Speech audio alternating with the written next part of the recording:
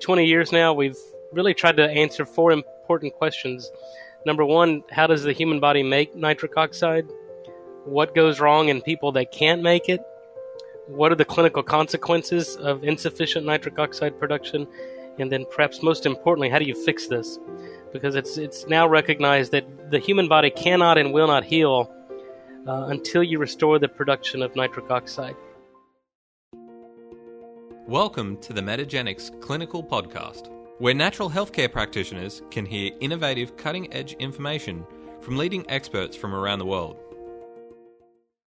Hi everyone, welcome to Metagenics Clinical Podcast. I'm your host, Nathan Rose, and with me today, all the way from Houston, Texas, is Dr. Nathan Bryan. Welcome, Nathan. Hi, Nathan. Thanks for having me. My pleasure. So I recently heard you present over in Las Vegas at the A4M conference, and I was really impressed with the information you presented on dietary nitrates and nitric oxide. So you've been, from my take, looking at this for the best part of 2 decades, and I really was keen to pick your brains more to flesh out this idea of perhaps nitrates being an unrecognised nutrient in our diet and the role it is involved in creating nitric oxide. So perhaps, first just give us a bit of a background on your history and insights into how you came into studying nitric oxide. Yeah, so I got into this, I guess, right in, the year 2000, a couple of years after the Nobel Prize was awarded. I was a student at LSU School of Medicine in Shreveport and trained with a pharmacologist who was trying to unravel mechanisms of nitric oxide production in the human body, and that intrigued me, and so that's where I spent the rest of my career. So yeah, going on 20 years now, we've really tried to answer four important questions. Number one, how does the human body make nitric oxide? What goes wrong in people that can't make it? What are the clinical consequences of insufficient nitric oxide production? And then perhaps most importantly, how do you fix this? Because it's now recognized that the human body cannot and will not heal until you restore the production of nitric oxide. And so back in the, early 2000s, there wasn't a lot known about nitric oxide. We knew it was an important molecule because the Nobel Prize had just been awarded for the discovery of nitric oxide, but we didn't know really how the human body made it. We didn't know what went wrong in people that couldn't make it. And then there were really no technologies at the time to restore and recapitulate nitric oxide production. So to me, that was it was a ripe area of investigation, and we've learned a lot in 20 years. Absolutely. So let's go through those 4 areas to see what answers you've come up with from those questions. So first of all, nitric oxide, what is it and how do we make it? Well, it's a gas. It's one of the few gaseous signaling molecules that's produced in humans, and it's gone in less than a second. And so this very transient gas that acts as a signal has been that's kind of what's been kind of the bottleneck in developing nitric oxide based therapies. But we now know that the body makes nitric oxide through 2 primary pathways. The first one is through an enzyme that's found in the lining of the blood vessels, and this enzyme, called nitric oxide synthase, converts arginine, L-arginine, which is a semi-essential amino acid, into nitric oxide, and you get citrulline as a byproduct. And that was the first pathway to be discovered. That was recognized back in the probably the late 80s, before the Nobel Prize was even awarded. But the problem is that enzyme that converts arginine to nitric oxide becomes uncoupled and dysfunctional. And so that mode of production of nitric oxide shuts down. So we make less nitric oxide through that enzyme the older we get. And in fact, it's recognized now that that's what's responsible for age-related disease. So arginine production of NO is what declines with age through that enzymatic reaction. And then number 2, we've recognized that the body makes nitric oxide from a dietary pathway. So the foods we eat and through the bacteria that live in and on our body, this provides a source of bioactive nitric oxide that can overcome and compensate for the enzymatic loss of nitric oxide in the lining of the blood vessel. And this is done through, as you mentioned earlier, inorganic nitrate that's found primarily in green leafy vegetables. And this is a very stable molecule. In fact, it's inert in mammals. Mammals cannot utilize this molecule. It has to be metabolized by oral and gastrointestinal bacteria. And so this becomes really important for the microbiome and the microbiome's effect on chronic human health and disease. Is that part of the job of the bacteria that live in and on our body is to provide a source of nitric oxide. So those are the two ways that we make nitric oxide. Again, what goes wrong in people that can't make it? The enzyme becomes dysfunctional, so we've learned through the enzymology and biochemistry of that reaction how we can recouple and basically regain function of that enzyme. And then number two, we can promote that pathway through changes in diet, eating more green leafy vegetables. But that pathway only works when we basically eliminate the practices that disrupt that pathway. So number one, you can't use mouthwash. Using antiseptic mouthwash kills these bacteria. It makes your blood pressure goes up. You lose the beneficial effects of exercise. Overusing antibiotics, which is a huge problem, especially here in the U.S. Inhibiting stomach acid production shuts down this pathway. So, getting back to what I shared with the A4M is, we now know how to recover nitric oxide production, regain function of the enzyme, promote it through the enterosalivary circuit, and then basically eliminating lifestyle practices that inhibit nitric oxide production. And amazingly, people get better. And that's the remarkable thing, is you can actually see people begin to improve their health. Medicines go away because there's no needs for medicines if you give the body what it needs. The human body is remarkable in the fact that if you give it what it needs, it heals itself. That's exciting. So the two pathways, I think historically in like certainly functional natural medicine, the arginine pathway has been well understood, but probably very little to no attention on the nitrate pathway. But just to go back to that original pathway, if you want to call it that. So you mentioned that the enzyme becomes uncoupled, and we now know, or not we, you, of strategies or reasons why it becomes dysfunctional and ways to restore it. Or my sort of takeaway was that's sort of inevitable as we age, and we're better off focusing on the second nitrate pathway from the diet. Well, we do know how to recouple that enzyme, and so this conversion of nitric oxide from L-arginine by nitric oxide synthase enzyme. It's a very complex reaction, so it requires, I think, 6 or 7 different cofactors and substrates. It's a 5-electron oxidation reaction. It's energetically and kinetically very unfavorable.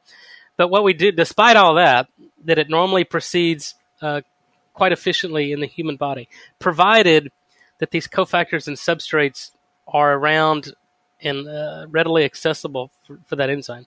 But the rate-limiting step is the oxidation of tetrahydrobiopterin, or BH4. That's the rate-limiting step in nitric oxide production. So when BH4 becomes oxidized, or you don't have enough made, the patients with this methyl tetrahydrofolate reductase, SNP, the MTHFR, their biopterin levels are low because this enzyme is what's responsible for reducing biopterin tetrahydrobiopterin. So there's some genetic influences on this pathway as well. But here's what we know. We know how to, if we can maintain a certain redox balance of BH4 to BH2 or tetrahydrobiopterin to biopterin, then you can recouple the NOS enzyme. And so that's based on redox coupling and oxidation reduction potential. So there's a certain voltage that you need to maintain that redox potential. So it's very complicated and complex, but we know how to do that. So we can recouple the nitric oxide synthase enzyme. But, I tell people that if you continue to do what you've done for the past 10 to 15 years that led to endothelial dysfunction and that NOS uncoupling, we can fix it on a daily basis, but it's like it's a war of attrition. If you don't change your habits, then you can continue to have endothelial dysfunction, and we can never truly restore and recover function that will last forever because you're not changing your diet and lifestyle. And, some genetics you can't change, although we now know how to turn genes on and off and getting a better understanding of that. But, we can show improvements in endothelial nitric oxide production. But again, I think, as you mentioned, it's easier to focus on diet and making sure this other pathway, that you have everything you need for that to happen.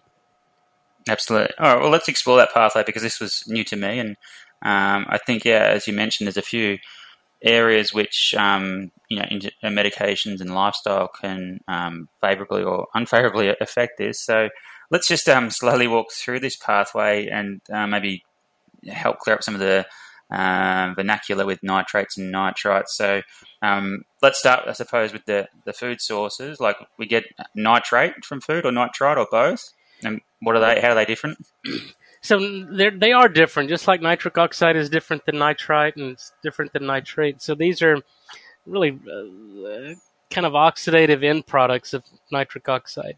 So for years, and it probably was the same way in Australia, but for the past 50 years, we've been told that nitrates and nitrites in meats are bad for you because they form nitrosamines and cause cancer.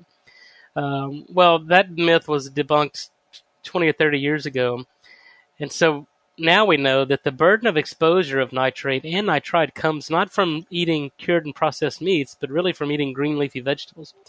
So 85% of the nitrate and nitrite that we get from the diet comes from eating green leafy vegetables, which everyone agrees that these are health-promoting, beneficial, protection from cardiovascular disease, even anti-cancer effects. So if nitrite and nitrate did indeed form nitrosamines and cause cancer, then vegetarians would have a higher incidence of cancers than meat eaters. And of course, that's not the case. So the epidemiology doesn't work. The biologically plausible mechanism of cancer by nitrite and nitrate doesn't work. So that myth has been completely debunked scientifically. So what we now know is that rather than forming nitrosamines, that nitrate can be reduced to nitrite by these oral nitrate-reducing bacteria. So these bacteria live on the dorsal part of the tongue and the crypts of the tongue, and each time we salivate, we get a secretion of nitrate in our saliva, and then the bacteria reduce nitrate to nitrite, and that's a 2-electron reduction. Humans can't do that reaction. Right. So we're 100% dependent upon the bacteria. And then our saliva becomes enriched in nitrite. And then when we swallow our own saliva, provided there's stomach acid, nitrite becomes protonated, and you generate nitric oxide gas in the lumen of the stomach.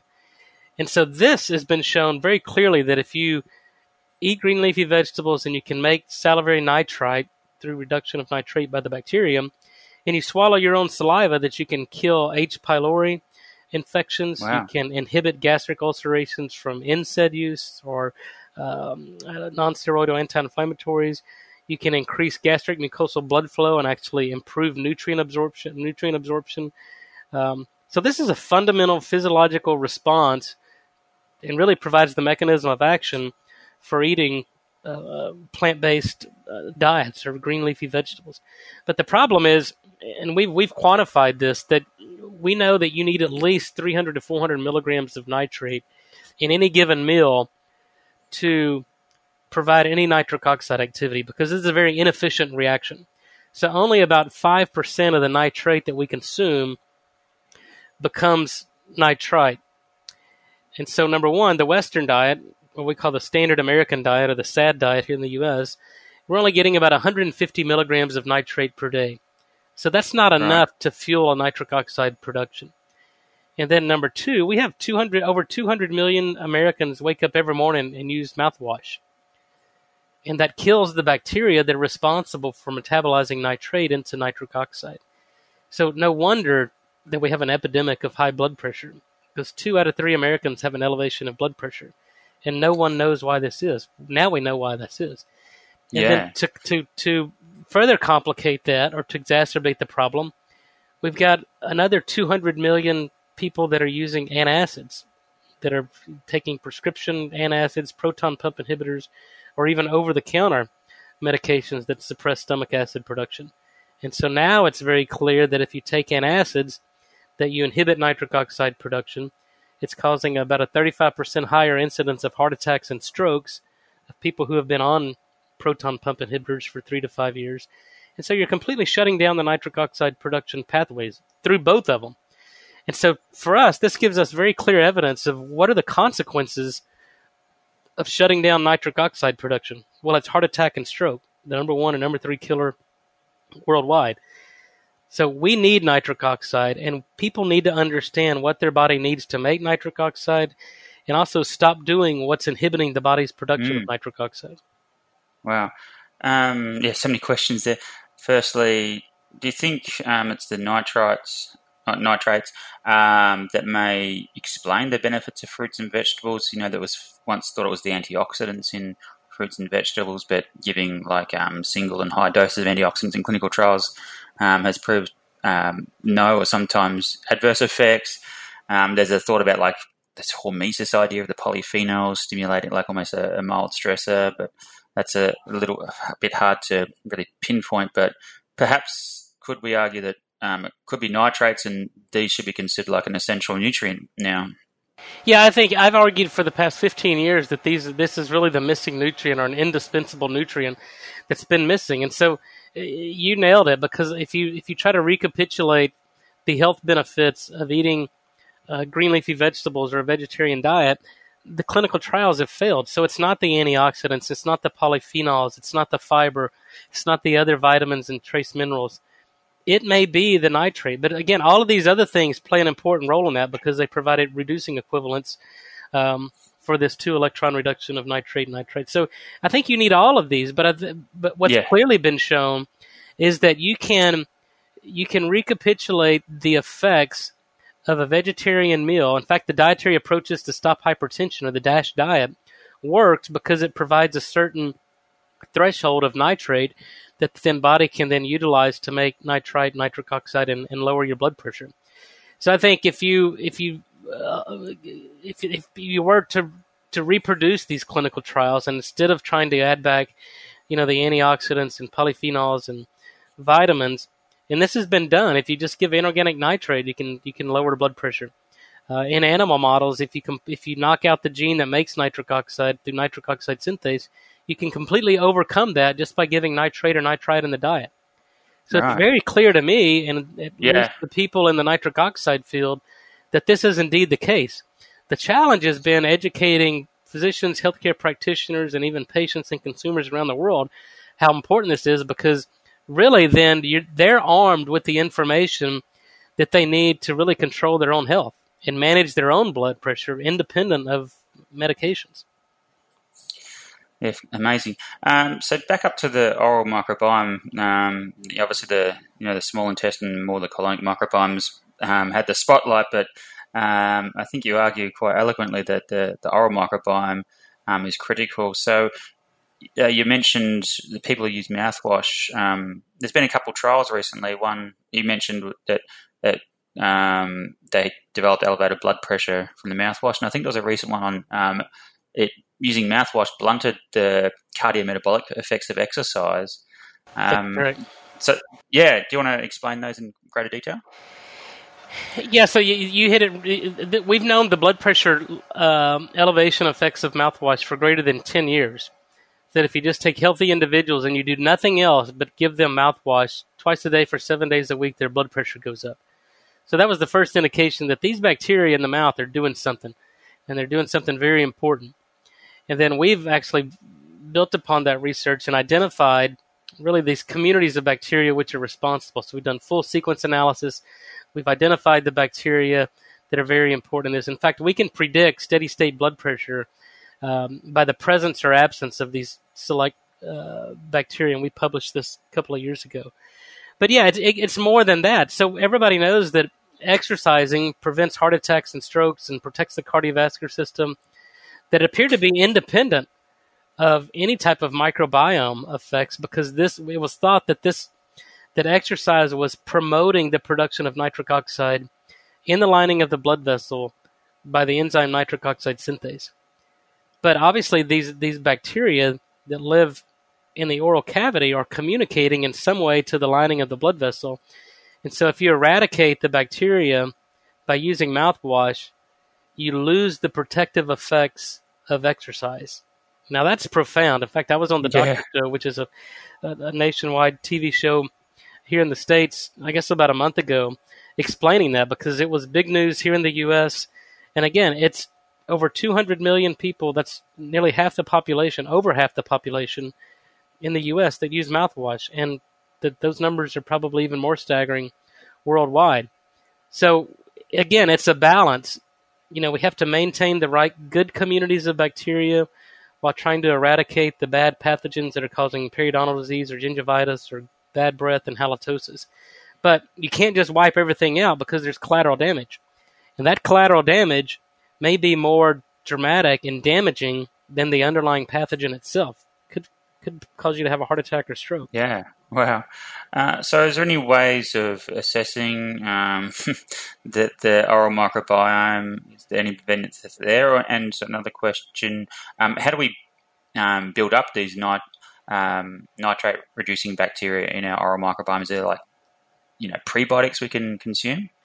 Well, that's a good question, and it's an active area of research in my lab here in Texas. So to answer the first question, we do this through tongue scrapings and full metagenomic analysis here in a research environment, but to consumers and patients, there's really not a way. Although indirectly, probably 10 years ago, I developed a salivary test strip that you basically just apply some saliva on this test pad and it'll turn a dark pink color, or we hope it turns a dark pink color. And so that gives people kind of a point of care solution to let them know if their body is able to metabolize dietary nitrate into nitrite, nitric oxide. So you can use these test strips and apply some saliva, and then if it doesn't turn pink, if it stays white or really a pale pink, then I tell people, well, go eat some spinach or some beets or cabbage or these high nitrate-rich vegetables, and then 90 to 120 minutes later, retest your saliva, because if your body has the right bacteria, then it takes about 90 to 120 minutes for that nitrate to be concentrated in our salivary glands, and then the resident time in the mouth for these bacteria to reduce it to nitrite. And then if your saliva is then enriched in nitrite, which is what the test strips are measuring, then you can see a change in color. Then that tells you that you have the right bacteria. Now, maybe you're just not eating enough green leafy vegetables, or maybe you're not making enough stomach acid. So there's a host of things that we can then begin to interrogate. And so that's kind of a cool way to tell. But then to answer your second question, how do we restore these? Well, number one, there's billions of bacteria that are fighting for limited resources in the oral cavity. So if there's pathogens in there, then these bad guys outcompete the good guys for the limited resources. So if you've got an active oral infection, whether it's periodontal disease or gingivitis, or a cavitation or an infected root canal, then we got to get rid of the infection.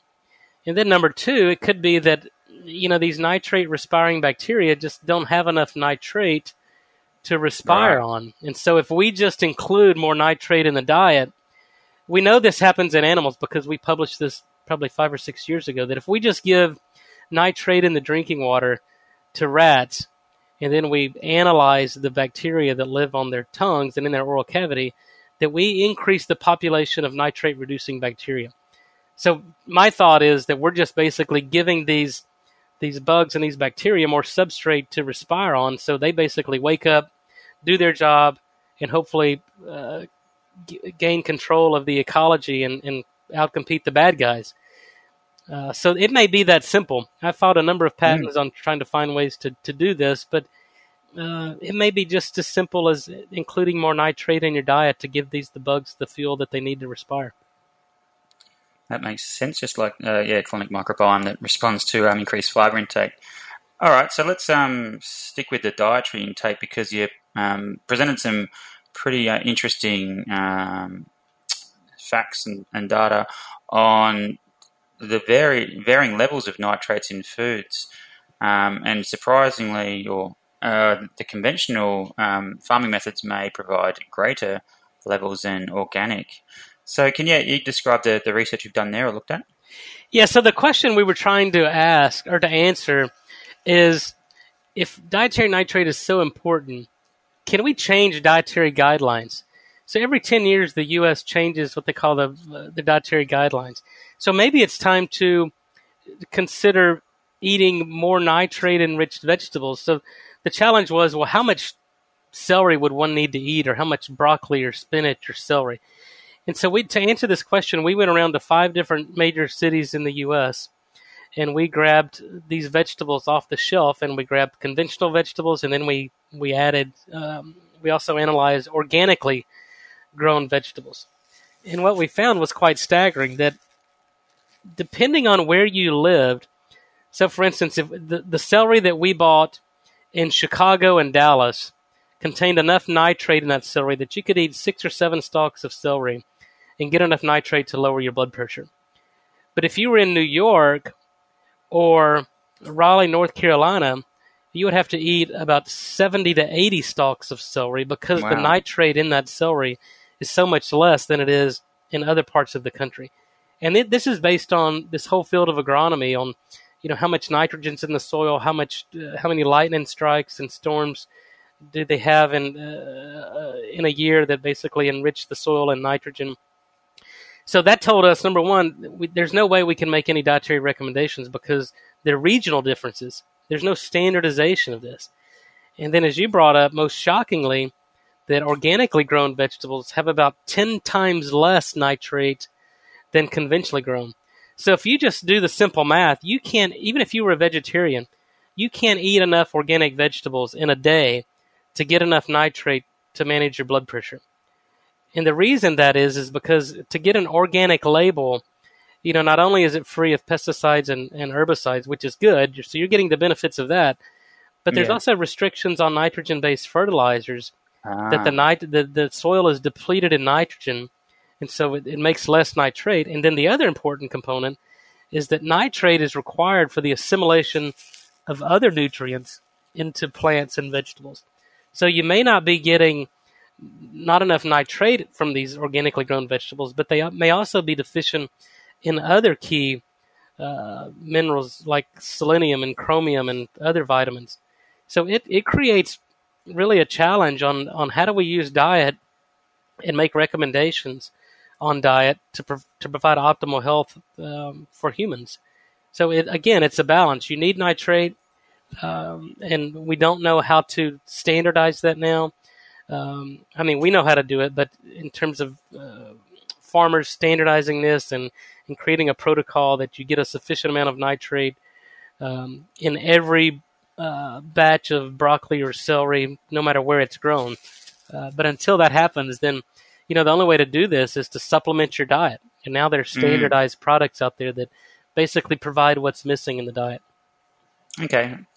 Yeah, that's so complicated, isn't it? But yeah, kudos to you for doing the work, and look forward to seeing more research in that area. We'll come back to the supplementation. Just wanted to look at now on actually what nitric oxide does in the body. Most people, myself included, understand it for its role in endothelial function, but what surprised me again was the widespread effects of nitric oxide. So it's sort of leading into your third question in your research, the consequences of nitric oxide. Let's explore what it does and where it can go awry and what can be the consequences of it. Sure. So when nitric oxide was first discovered back in the late 70s, early 80s, it was thought to be just a simple vasodilator that had opened up blood vessels, dilated blood vessels, and increased oxygen and nutrient delivery and managed blood pressure. Well, fast forward, 20 or 30 years, it's really a cell signaling molecule. It's involved in many more biological processes than just blood pressure. So number one, it's how insulin signals. So we have an epidemic here in the U.S. of type 2 insulin-resistant diabetes that's now recognized as loss of nitric oxide production. So if you don't make enough nitric oxide, then the insulin signaling doesn't happen, because in order for GLUT4, which is the kind of the terminal step in glucose uptake in the cell, that protein needs nitric oxide in order to tell it to go to the membrane and bind glucose. So without nitric oxide, there's no glucose uptake, and you get insulin-resistant type 2 diabetes. And that's important because it's not only important in diabetics for glucose management, but typically diabetics don't die of diabetes, they die from the cardiovascular complications of diabetes. So nitric oxide's playing twofold role in diabetes, and I think that's the reason diabetics, at least here in the U.S., are poorly managed, because there's no medications or no strategies employed or recommended by the physician or the endocrinologist to restore nitric oxide production. And we know biologically you cannot improve insulin signaling and glucose uptake without nitric oxide. And then the other is, we know it plays a critical role in our host defense and our immune system. So when we have a pathogen, whether it's a foodborne pathogen or an infection from a wound, our body generates a lot of nitric oxide to actually kill those pathogens, to kill the bacteria, to kill the viruses and the fungal infections. Any type of pathogen the human body sees, it generates nitric oxide, and then this overproduction of nitric oxide binds to the iron sulfur centers of the bacteria and shuts down their respiration. So again, very important role for nitric oxide. But again, if your body can't make nitric oxide, you become immunocompromised, and you have these latent infections and infections that a lot of times are hard to combat. And then there's another isoform in our central nervous system that basically it's how neurons talk to one another. So it's a neurotransmitter. It's involved in the excitatory NMDA receptor activation, long-term memory potentiation, learning. All of this is dependent upon nitric oxide.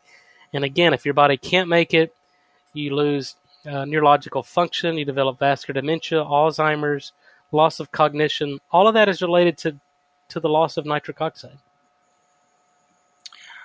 Amazing. And so, I noticed in one of your publications there's appreciable levels in breast milk, and you feel that may have some neurodevelopmental benefits. Is that correct? Yeah, we published that probably 10 years ago, that we were interested in trying to figure out the health disparities of breastfed versus formula-fed babies. So it's been known for decades that babies who get breast milk from their mother have better immunological function, they have better developmental function, but those that get formula have just the opposite. They don't do as well. So people thought for years that it was the immunoglobulins that were transferred from the breast milk to the baby that was lacking in formula.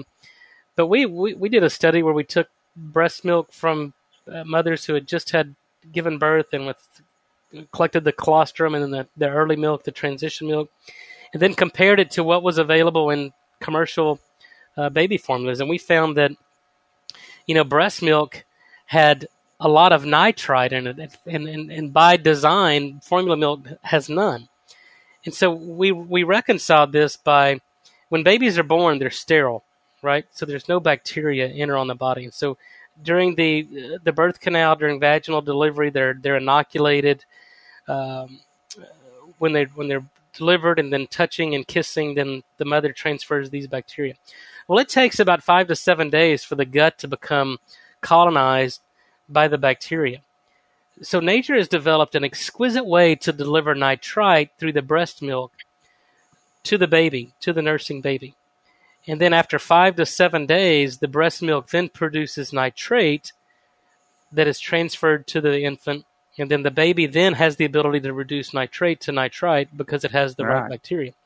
But here's what we're finding, that if you have a cesarean-delivered baby, or if babies are given antibiotics, or if they're premature and have underdeveloped lungs, or they develop necrotizing enterocolitis, and they're put in the intensive care unit to where the mother can't breastfeed, then they develop a lot of problems. And you can completely overcome this simply by giving nitrite back in the formula milk. And we published this probably 5 or 6 years ago. And this was in animal models of necrotizing enterocolitis, that you could protect from necrotizing enterocolitis simply by giving nitrite to these newborn premature pups. You could protect the damaging effects on the gut. And so to me, it's very clear that, again, nature knows a lot more than we do, and nature develops these ways to nurture and develop the growing human.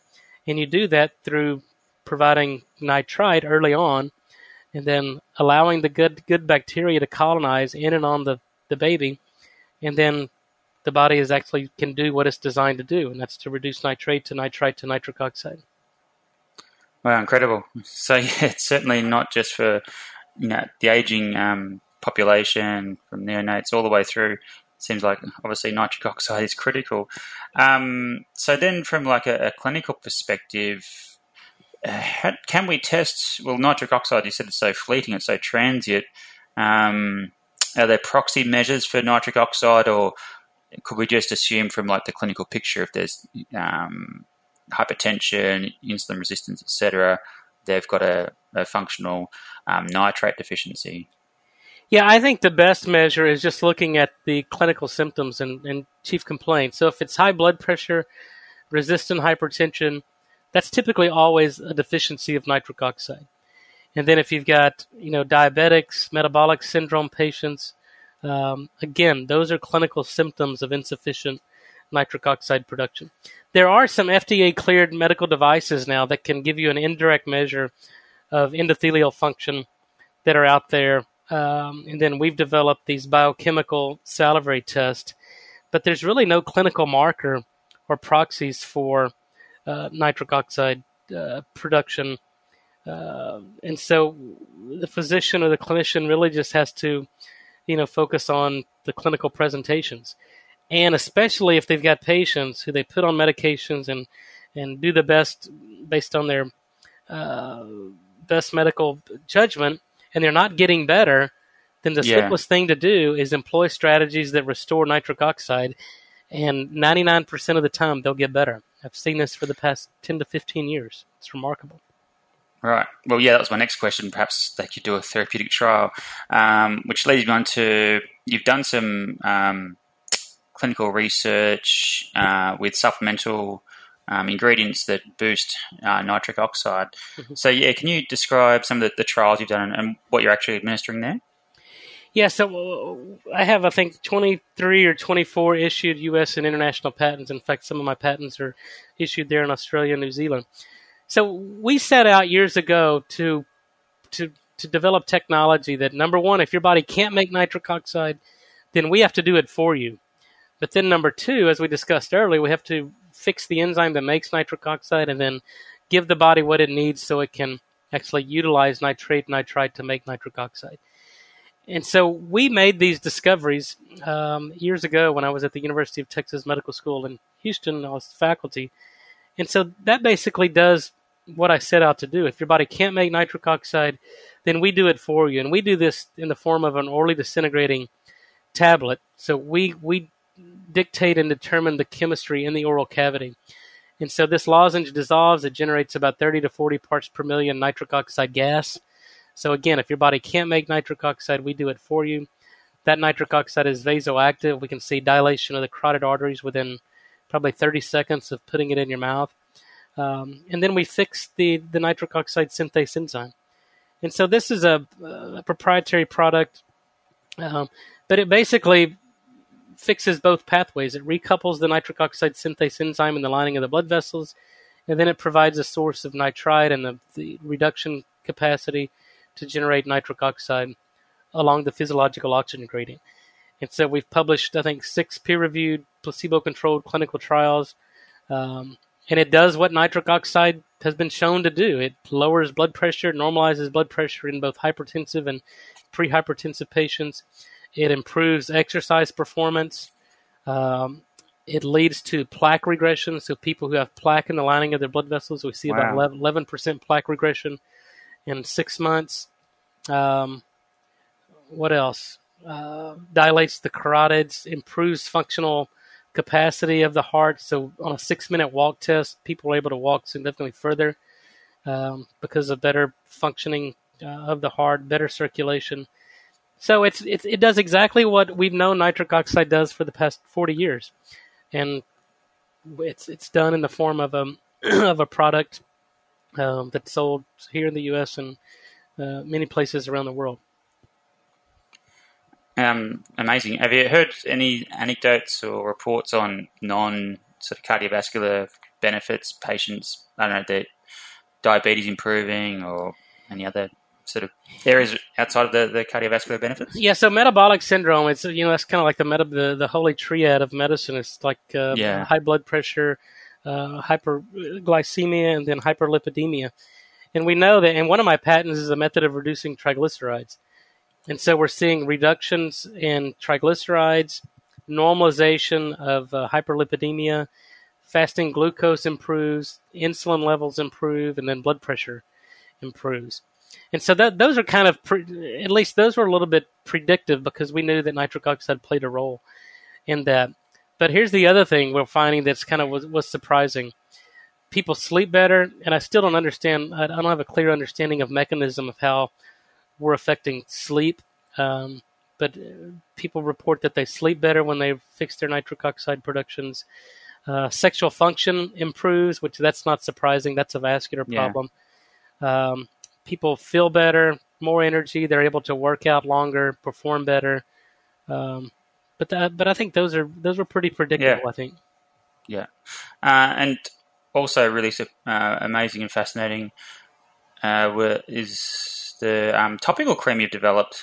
So for not only aging but scars and acne. So yeah, nitric oxide works topically. Can you describe that? Yeah, so once we figured out that we knew how to make nitric oxide, then we were armed with kind of an unlimited potential on how we deliver this. And so I put this in the form of a topical, a dual chamber that when you mix these two components together, it liberates, again, 20 to 30 parts per million NO gas. And so what that does is, when you apply this topically, it recruits capillaries or the small blood vessels so you can increase blood flow. And really signs of aging, whether it's fine lines and wrinkles or age spots or dehydration, loss of volume on the face or the hands, it's really poor circulation. So when there's reduced blood flow or compromised circulation, then aging happens. So the cells don't turn over. They can't make a new cell that works properly. And so what we do is we just try to have site-directed increase in blood flow. And so if you apply this to the face, we see an increase in perfusion.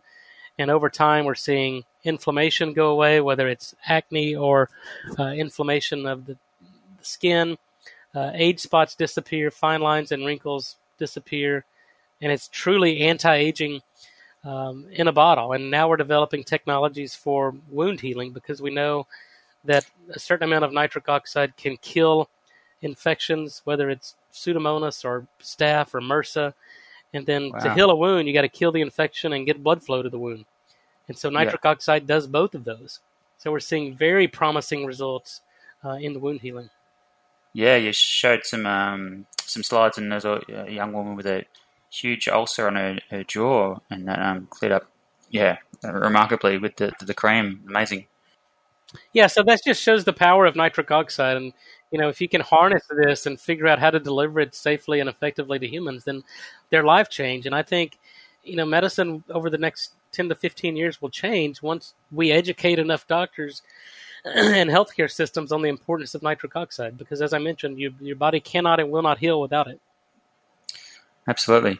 Well, you've explored it from all angles. So what's on the horizon in the future from dietary, campaigning or clinical trials or molecular understanding? I bet you're a busy man. What's in the horizon? Well, I think it's, as you said, we're just trying to, continue to innovate and improve, what we're doing. So I think from a dietary standpoint, I think the whole field of agronomy can learn from this and figure out how to grow foods that are more standardized and not just their nitrate content, but other vitamins and minerals that many foods are missing. On the healthcare front, I think we're still, pushing the envelope and developing nitric oxide-based drugs and therapeutics. We've been very successful in the nutrition and dietary supplement space. There's still a lot of room for innovations for drug therapy, and then whether that's oral or topical drug applications. But, it's exciting for me because we know how to make nitric oxide, and now the challenge is getting this in the hands of people that can affect patient care and public health. So that's why I appreciate this opportunity, because to me, it's not about the science anymore. The science is very well elucidated. To me, it's all about education and awareness. So anytime I get a platform to teach and educate on the importance of nitric oxide, I always welcome that. So thank you very much for... Yes, I'm very appreciative. And yeah, I just wanted to say it's amazing.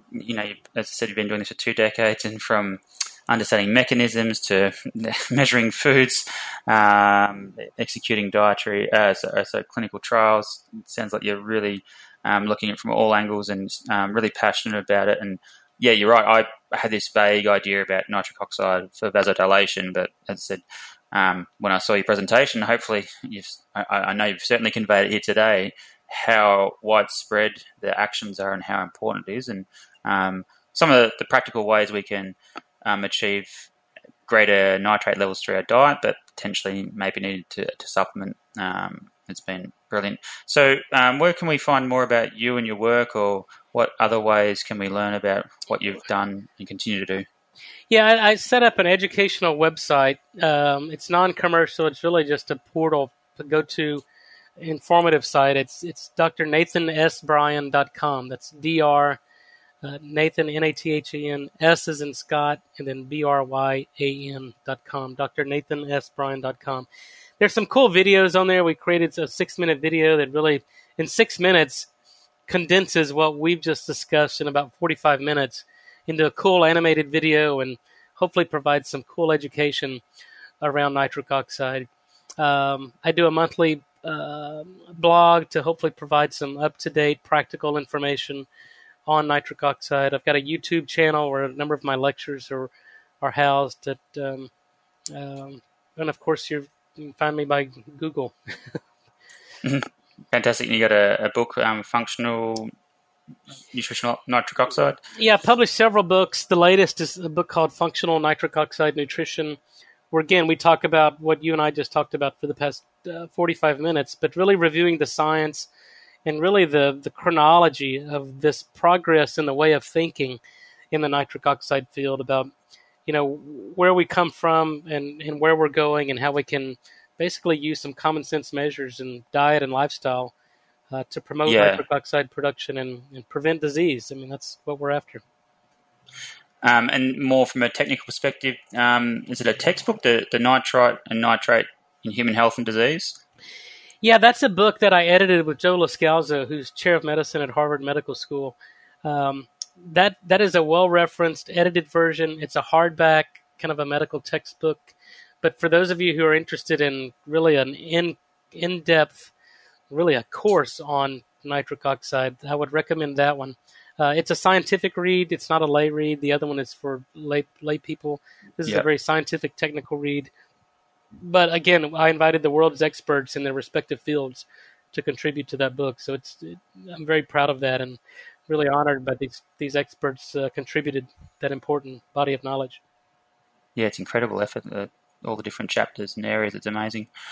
Okay, well, I really appreciate your time. It's great for you to be able to broadcast this information. Yeah, super important. And your passions, palpable. I really respect that the work you've done and continue to do. So I look forward to hearing more from you in the future. Thanks for your time. Yeah, thank you, Nathan. Thank you for listening to the Metagenics Clinical Podcast. Find us on iTunes and leave a review.